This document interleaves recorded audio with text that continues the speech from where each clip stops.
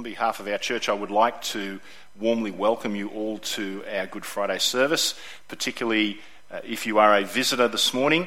It's wonderful to have you with us, and I pray that after the service you will stop by our visitor spot and just find out more information of the service. A very warm welcome to those of you who are joining us on live stream this morning as well. It's wonderful to have you on this wonderful Good Friday as we remember what Christ has done for us. What I want to do this morning is to share with you a story at the outset that is to lay the platform for what I want to talk about, and more particularly why I'm talking this way this morning. I came across a story yesterday that has made a real impact on me. It's a short story, but as I said, it will explain to you why I'm going to be talking the way I am this morning. I want you to imagine that along with a group of, say, 30 or 40 friends, you have chartered a boat and have taken it on a short cruise around about 2 kilometres off the coast. You're just going out into the ocean 2 k's away. It's a beautiful day. You hop on board the cruise with your friends. You head out. You reach the appointed spot out on the ocean. And when you get there, anchor is dropped. All of a sudden, all of your friends jump overboard and start swimming. And they're having a great time. You are the only person left on the boat. And as you're looking out there at your friends, and as they're swimming around and having a great time and just out there in the ocean, really enjoying themselves, you become concerned. And so you yell out to them, "Hey, I'm going to throw out a life preserver attached to the rope. And when I throw it out, I want you to catch it. And then one by one, I will drag you all in." And everybody looks at you. They're swimming and, treading water and stuff. They look back and they say, "Ridiculous, the water's great, it's fine, come on in, just come in and join us, we're having a great time, we don't need the life preserver." It's at that point that you realise maybe you need to change your strategy, because where you are on the boat, you can see that there is a large school of sharks that is circling your friends, and they can't see it, and you think to yourself, now, perhaps I'd better change my strategy in order to warn them of the danger that they are in. I want you to imagine the world in which we live, all of us, is like a great ocean. And we're out there swimming on this ocean, and we're having a wonderful time, and we think everything is fine, but spiritually speaking, the sharks are circling. And so this morning, when I share with you, and as we reflect on what Christ has done for us, I'm coming from the perspective of not just wanting to throw out a life preserver to you this morning. I want you to hear the message that for many of us, spiritually speaking, the sharks are circling. Because not only are we faced, for some of it, well, all of us are faced with physical death, but there are some of us sitting here this morning who don't know Jesus.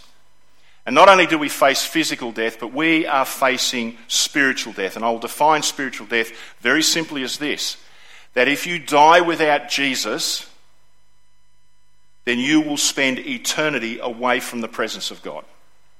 This is what the Bible says. This is what Jesus says. This is why Jesus went to the cross. Let's have a look at it in a little more detail this morning. How did God bring this about? How did God deal with this problem? We are out there on the ocean. Because of our sin, we are separated from God. The sharks, if you like, are circling around us. What did God do to address this problem? Well, God planted a seed. If you were here last night, you will recall this verse.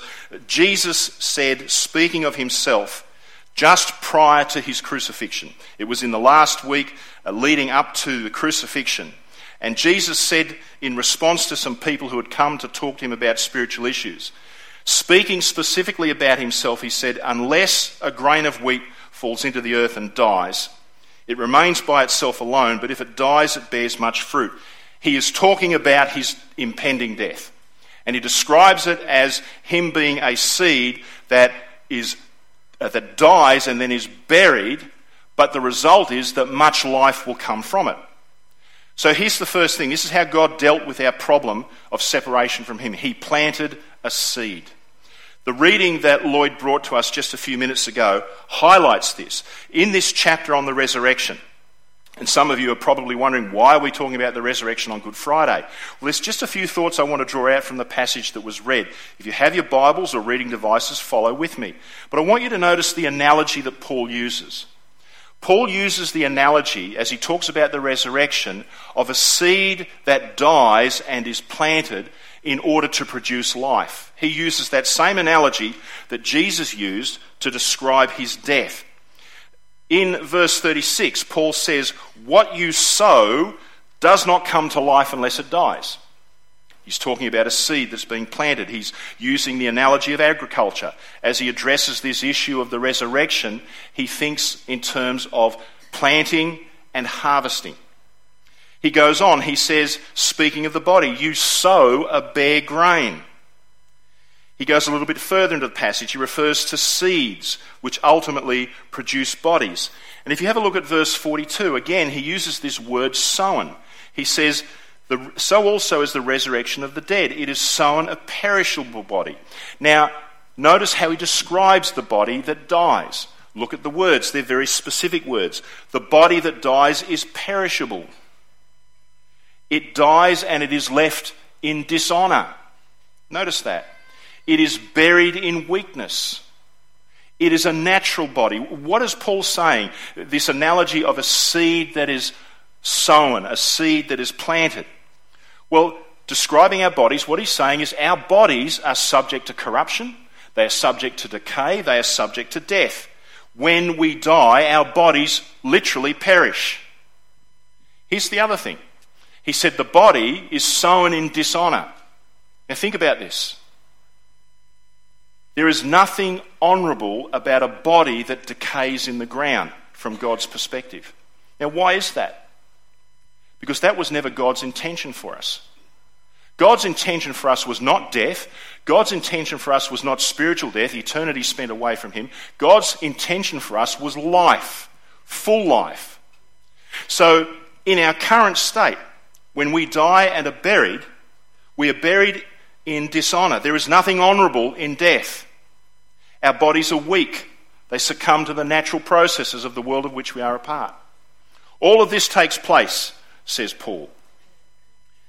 I want to bring it back to Jesus. When Jesus died and was buried, God planted a seed. Think about that. God planted a seed. Think about this, because on this Good Friday, and those of us who know Jesus, we are so thankful for this moment in history where Christ died and became the Saviour of the world. But on this day, back on that first Good Friday, all those years ago, Jesus is crucified, he dies, he is buried. Now note this, because sometimes I think we forget about this. As I said, the seed, his body, is planted. That was a real body that was buried. It was a real body that was subject to decay, subject to weakness, subject to corruption, subject to death. It had succumbed to death. It is a real body, the body of Jesus, that is laid in the grave. God plants a seed. So the question we have to ask ourselves is, why did God do this? Why did God do this to his beloved Son? We read over and over in the Scriptures about the incredible relationship that exists between Jesus and his Father. He is called the beloved Son. Why did God do this to his beloved Son? Why did God do this to someone he was in such close relationship with? Why does God send his Son to this world and he has this incredibly successful ministry and people are flocking after him, and yet in less than a week the whole tide of public opinion turns against him and he is arrested, he is charged unjustly, he is flogged, and then he is crucified and he dies? Why does God allow that to happen to his beloved Son? God plants a seed, we've noted that, but why did God do this? I'd like you to look in your Bibles in 1 Corinthians 15, because Paul tells us why. Let's just read verses 45 to 49 again, shall we? Just have a look, follow along with me. Paul says this: "It is written, the first man, Adam, became a living soul. The last Adam became a life-giving spirit." That's referring to Jesus. However, the spiritual is not first, but the natural, then the spiritual. The first man, Adam, is from the earth, earthy. The second man is from heaven. They have different origins. As is the earthy, so also are those who are earthy. And as is the heavenly, so also are those who are heavenly. Just as we have borne the image of the earthy, we shall also bear the image of the heavenly. Here's the first thing that Paul is saying that tells us why God did this to his son. First thing is, Adam left his mark on all of us. Do you notice the phrase, the terminology that Paul uses? He describes Adam as coming from the dust. We also are from the dust. When we die, we return to dust. Adam returned to dust. We return to dust. Adam has left his mark upon us. We have the same kind of bodies. So Adam has completely and utterly left his mark on us. That's good news, but there's some bad news with it as well. Not only has he left that mark on us, but he's also left upon us the stain of sin. Because of the rebellion of humanity in the garden, every one of us are sinners in rebellion to God. You might be sitting there and you're saying, well, I don't commit big sins. I might lie a little bit sometimes, or I might just want to do my own thing. The essence of sin, it's not what you do that is the essence of sin, it's your attitude towards God. And our attitude, our primary disposition as human beings is that we will live our lives our own way. We may believe in God, we may not believe in God, we might not be so sure about whether God exists. But a lot of us fall into the category of how we live our lives is, yeah, God's there, but he's kind of like a landlord, he's absent. We've got the run of the house and we can do as we please. Yeah, God's there, and when I die, well, of course you'll let me into heaven because I'm a good person. That's how many of us live our lives. The Bible defines that attitude as sin. The Bible says this, that for the wages of sin is death. And it's not just physical death, it's talking about spiritual death. Adam has left his mark on all of us. That is the bad news, folks. The sharks are circling. That's the bad news. But here's what Paul says also in that little section that we read again. Jesus gives us life. Jesus is called the last Adam, or the second Adam. Jesus is defined as having his origin in heaven. Jesus is the one whom God sent into this world in order to pay the penalty for our sin, that we might have life. This is why Paul says, back there at the early part of that little section that we read, that the second Adam, Jesus, became a life-giving spirit. Now, if you look at it in the context of 1 Corinthians 15, of course it's referring to a resurrected body. But it's more than just a resurrected body. Paul is reminding us that because of the work of Jesus, through his death and through his resurrection, he gives us life now. This is an amazing thought. This is an amazing concept. At that moment when Jesus died on the cross and paid the penalty for our sin, he became our mediator. Some of you may be asking, what does it mean, this word mediator? It simply means a go-between.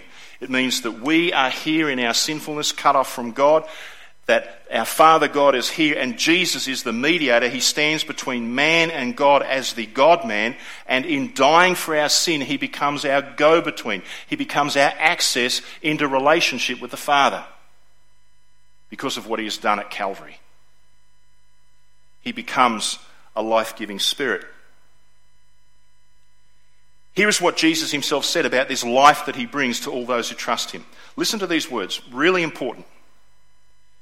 Truly, truly, I say to you, he who hears my word and believes him who sent me, notice this, you hear my word and you put your faith in the one who sent me, Jesus says, you have eternal life, or has eternal life. Now, the importance of that phrase is it's a permanent possession. It means the moment you trust Jesus, from that moment on, you have eternal life. It is your permanent possession. It is something you will never lose. From that moment on, you have been given life. Jesus went on in the same phrase and said this, and, it gets better, does not come into judgment, notice that, but has passed out of death into life. Now, this word passed out is really interesting because it refers to a permanent state. It's saying that moment you trust Jesus, not only do you have life, but you are no longer judged for your sin. You have passed out of judgment and into life. It's an amazing thought. You will no longer face death. You have passed out of death, the death of judgment. What is he talking about? He's saying that you are prior to trusting Christ, you are under judgment for your sin. One day you will stand before God and he will call you to account for your life and he will judge you for your sin. But Jesus says, if you trust me now, if you put your faith in what I've done in me now, you will not face that judgment for sin. You have eternal life now, and you have passed out permanently from death into life. What does it mean for the Christian? The person who trusts Jesus, who's out there swimming? The sharks are no longer circling. Because the Christian has passed out of death into life. It's a really interesting word, this word pass out. It literally means to be taken out of this space and put into this space. So imagine this. If you don't know Jesus, at this point, you are standing in a queue, and at some point you are going to die, and then you will face judgment for your sin. That's the queue that you are in right now if you don't know Jesus. And the Bible says that you will experience spiritual death. You will be cut off from God for all eternity. The Bible talks about heaven, the Bible talks about hell. There are all sorts of ideas about what hell is and what hell isn't.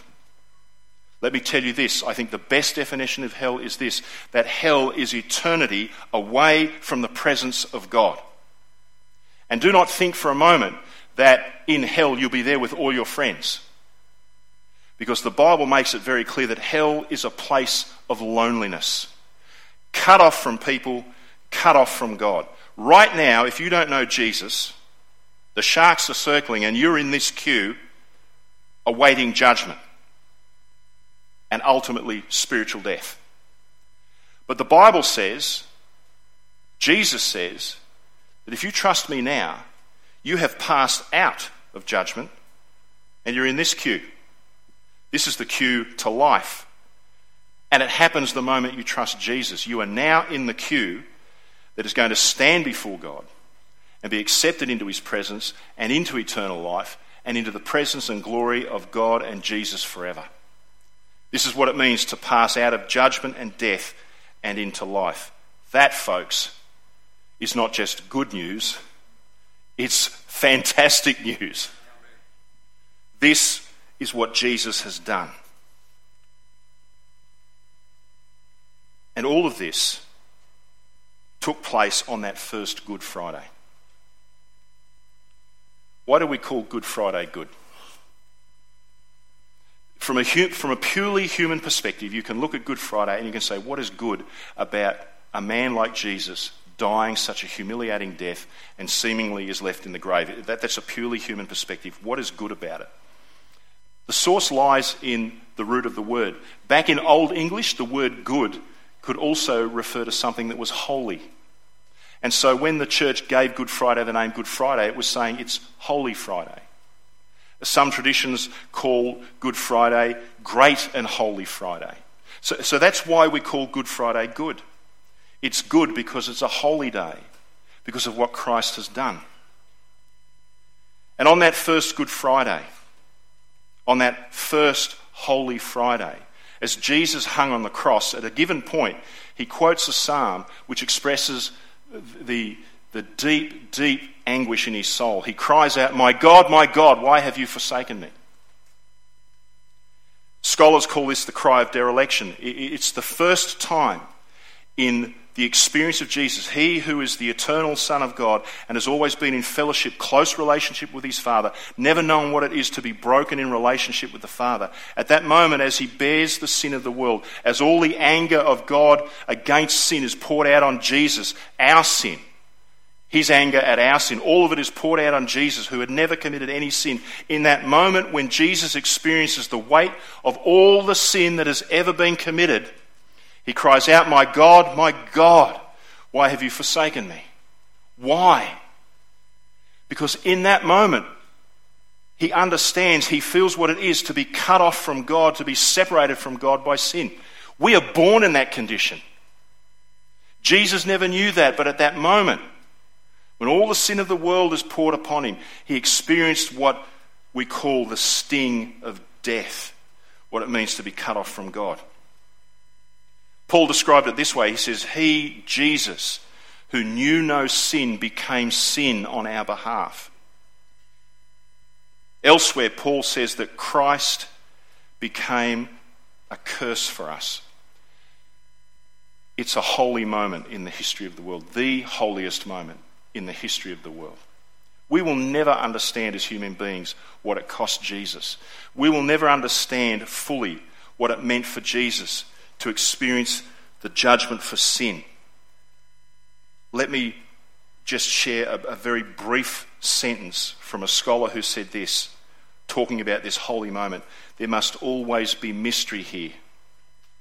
We do not understand and cannot even begin to understand how evil appears to God. It is a holy moment. And after crying out, Jesus drank some sour wine. He cried out again, and he died. And in that moment, he became our sin bearer. It's a holy moment. This is why Good Friday is called Good Friday. One final thought. Jesus died in faith. Reading and reflecting on this yesterday, the scholar I just quoted to you said this, that the cry, my God, is not just a cry for God. There's that sense where Jesus is crying out for God. Where are you?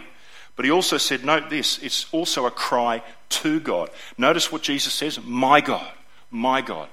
There is still relationship there. There is still trust.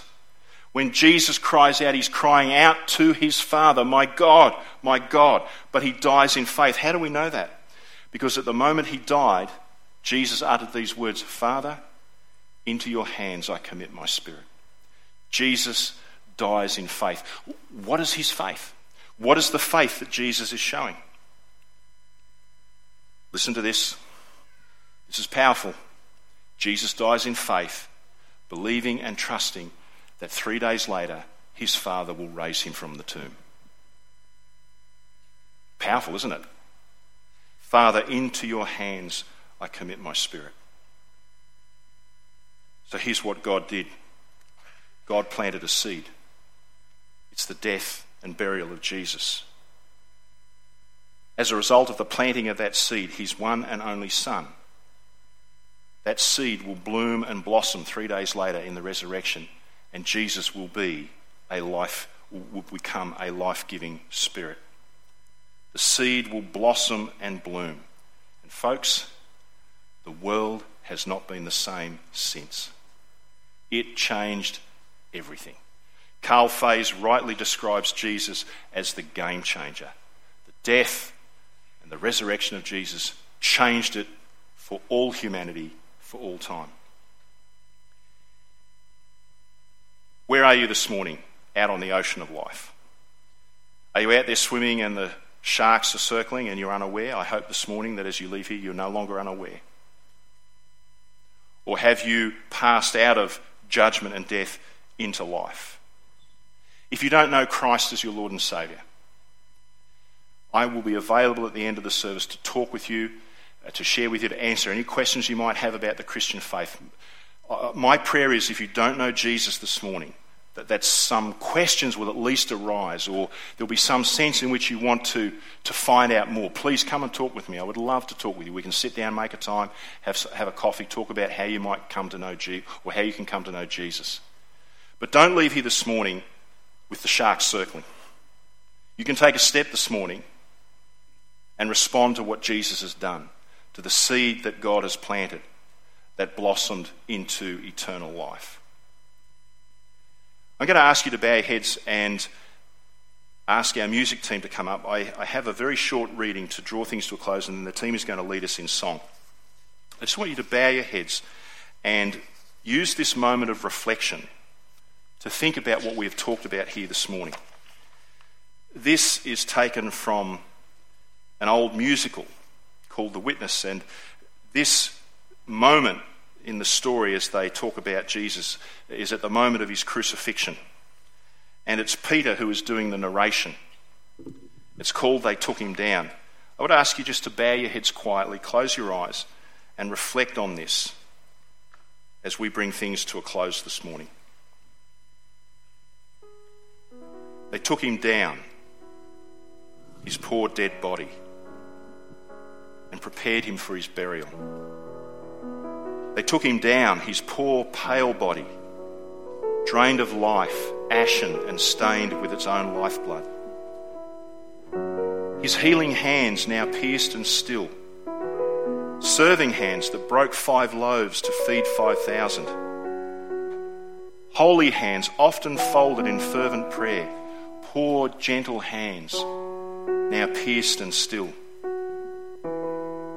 His poor torn feet now bloodied and cold, feet that walked wearied miles to bring good news to broken hearts, feet once washed in penitence tears, poor torn feet now bloodied and cold. His kingly head made for a crown, now crowned with thorns. His poor kingly head crowned with thorns. His gentle breast now pierced by a spear thrust, quiet and still, his poor loving breast. His piercing eyes now dark and blind, eyes of compassion warming the soul, fiery eyes burning at sin, tender eyes beckoning sinners. His piercing eyes now dark and blind. His matchless voice, fountain of the Father's thoughts, stopped and still to speak no more. Silence now, where once had flowed wisdom and comfort, spirit and life. His matchless voice stilled to speak no more. They took him down, his poor dead body, and prepared him for his burial. And we thought it was the end, but it was only the beginning.